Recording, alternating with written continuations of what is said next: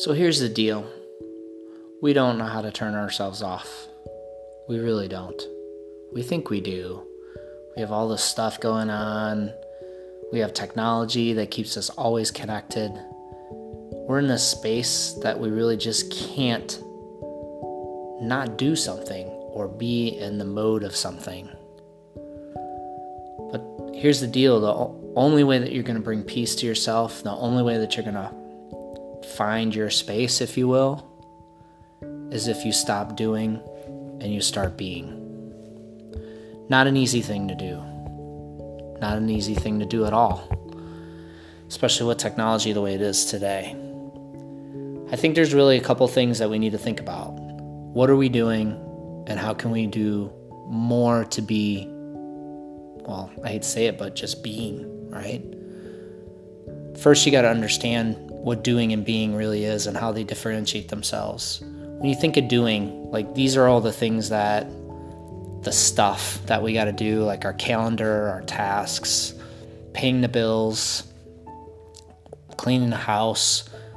These are all the things that constantly keeps us in a perpetual motion of just doing tasks, doing stuff. And honestly, you really spend your life chasing the next. It'll never be enough for you if that's all that you're going to be stuck in the mode of. So we have to really bring ourselves to a place where we can really focus on being. What do I mean by that? Being is where you're really able to take the opportunity to really just listen internally and just kind of check in with yourself.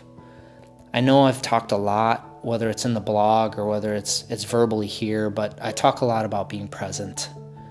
That is not something that's easy to do. You get robbed so many times during the day of just being in the mode of being present. You sacrifice yourself for others, for family, for friends, for coworkers.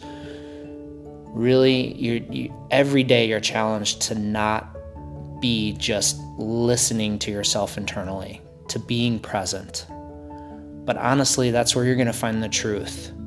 That's where you're going to find your best self, your optimized self, is just where you can just be and just kind of listen and be quiet. Once you get there, you have this whole opportunity, this whole place. It's really literally your space. You get to really kind of, once you find that peace and you bring the peace and you get rid of the doing and you can focus on just being and really listening to what your truth is, you get this wonderful door, this opportunity to be in a space where you can be your best self. It's what we do with that space that I think we have to consider. There's this wasting our space and there's finding our space, right? There's really kind of two things. And now that you have this off time where you can just be and not be distracted by all the stuff you think you have to do and the constant tasks you think you have to do, the stuff you think you have to do, not even being able to turn yourself off and be able to look inwardly and not be distracted. You really do got to find out how to use that best time, how to use your space. And I think when we're thinking about wasting our space, like some of the things that wastes our space and our quiet time, our opportunity to kind of contemplate and reflect and kind of look inwardly, we can be misled by trying to seek power or seek status. And honestly, seeking power and seeking status is only gonna give you another level to kind of seek power and seek status if that's all you're gonna do. And it's really a waste of your space and your best self and your optimal you, right? You'll get to this level where you find yourself at your peak, you think, and it's all about the power, it's all about the status, it's all about the promotion. And then you get there, and then there's another level. And it's this cyclical, constantly chasing the next level, and you never really kind of find yourself at ease or in the sense of accomplishment, if you will. You're always chasing something. And I think there's this other thing that wastes our space as well, like the busyness. We often will think that busyness is a space when it's really just work. Not every path should be given your full energy or even pursued, but yet that's what we do. We give things credit we give things our full attention that really doesn't deserve our full attention. Because we've been in this constant perpetual state of seeking power, seeking status, or drive, we fill our lives and our spaces with busyness, thinking that that's the ultimate and that's where we need to be. I think when you truly find your space, I think what's really kind of interesting about this is you find it kind of in a community side by side with one another. You don't find it alone.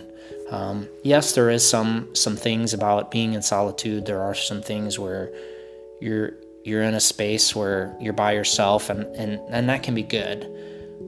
But I think where you really find a space is when you can work side by side with somebody and truly measure what that space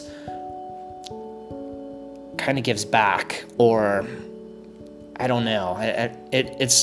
I find my space being, side by side with somebody as they struggle, because I struggle. And it's kind of neat to have that person, that diversity of thought, if you will, or that person that's pushing and trying to figure it out, just like you're pushing and trying to figure it out. I think also when you find your space, you find the right path. You in that quiet and that opportunity, and then looking in at others that are working side by side with you, you find the right path.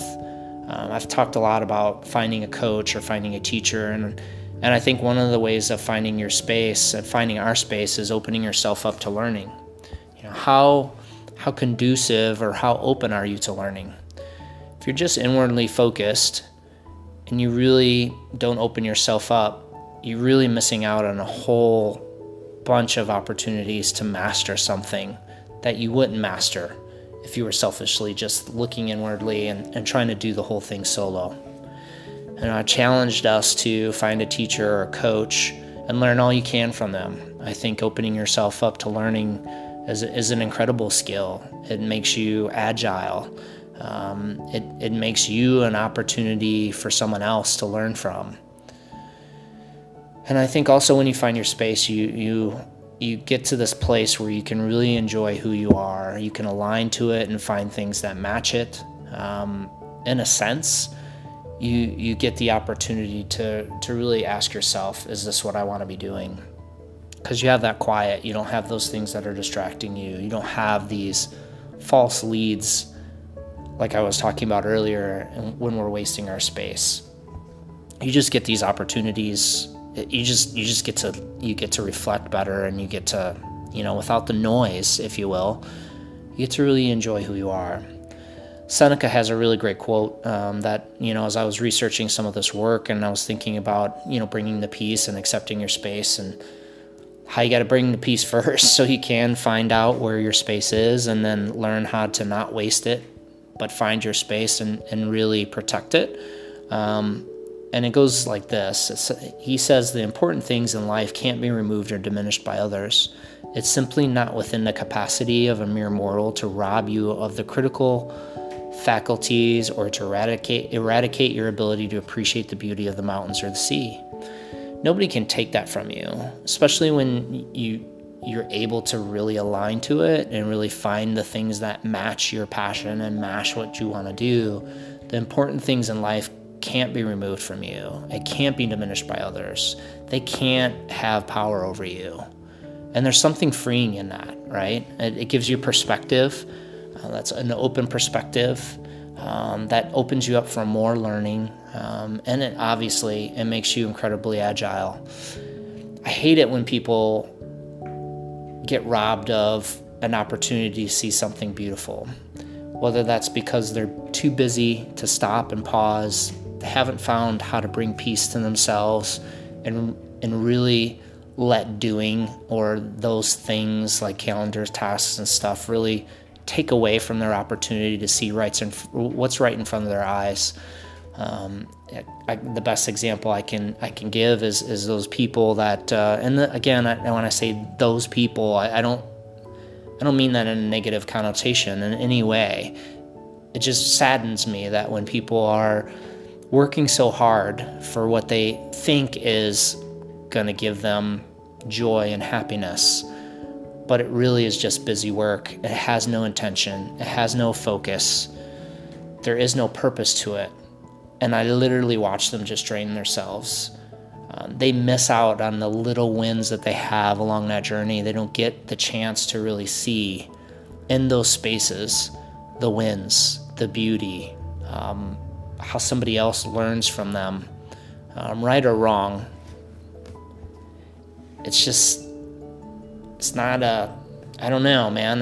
They just get robbed. And they don't have that ability to appreciate the beauty of the mountains or a sea because they can't even look up from what they're doing and the busy work that they're in to even see or recognize it. So that's kind of what I've been thinking about this past week. As I've been really trying to keep myself. It's really easy for us to slip into this doing mode and wasting our space that we have and not really seizing the moments that we have because we're so busy or because we get so consumed by something that we just don't turn off to find a moment to really kind of look and reflect and truly see where we're at or where we're going and how we're bringing others with us for better or for worse. And it's just something that's not easy to do, especially in today's world, right? Like you get a notification every 2 seconds, 3 seconds. I think I was saying in another podcast that I was monitoring how many notifications I get a day, and I think my thoughts get interrupted by, 400 some notifications a day, which is ridiculous. That's down from almost double what it used to be. So I'm trying to limit the noise that gets in the way. I'm trying to limit things that trigger me to move into a doing phase versus a real intentional, purposeful pause and perspective type way of looking at things so that I can use my spaces better. Finding ways that I can turn off so that I can truly see and pick my head up and see the hard work that not only I do, but see the hard work that others do and try to connect the dots between a common focus that we might have or a common purpose that we don't, have.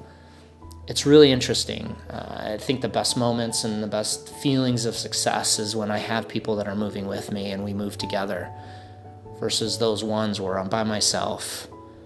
Nobody else understands or sees, at least in my perspective, the work that I'm putting in and I'm just not getting credit for it. Those aren't the best ones. The best ones are where we're in it all together. We all recognize it. And it's incredible how quick and how agile a group like that can be and how much change they can bring towards the positive, how much purpose and intentionality that you find in your life. It's crazy. So a lot, kind of heavy. Sorry about that. A little bit longer podcast than I usually do, but I'm very thankful for all my listeners and appreciate it. I hope you like this week and it makes you kind of think about bringing peace, turning yourself off so you can really find your space. And when you do find the way to switch off all the disruptions and those things that trigger you into a doing mode versus being really present and being in a being mode and really looking inwardly and finding those opportunities of where your space is, I hope you can figure that out. And I hope you don't let anybody rob you of what's truly yours and what you truly deserve. And those are those small wins along the way that really tell you, you know what? I'm doing the right thing. I can feel it. I can see it. It's impacting others. It's just an incredible thing to behold. I hope you get a glimpse of that. Continue on and have a great week. And I'll talk to you guys next week. Thanks for listening.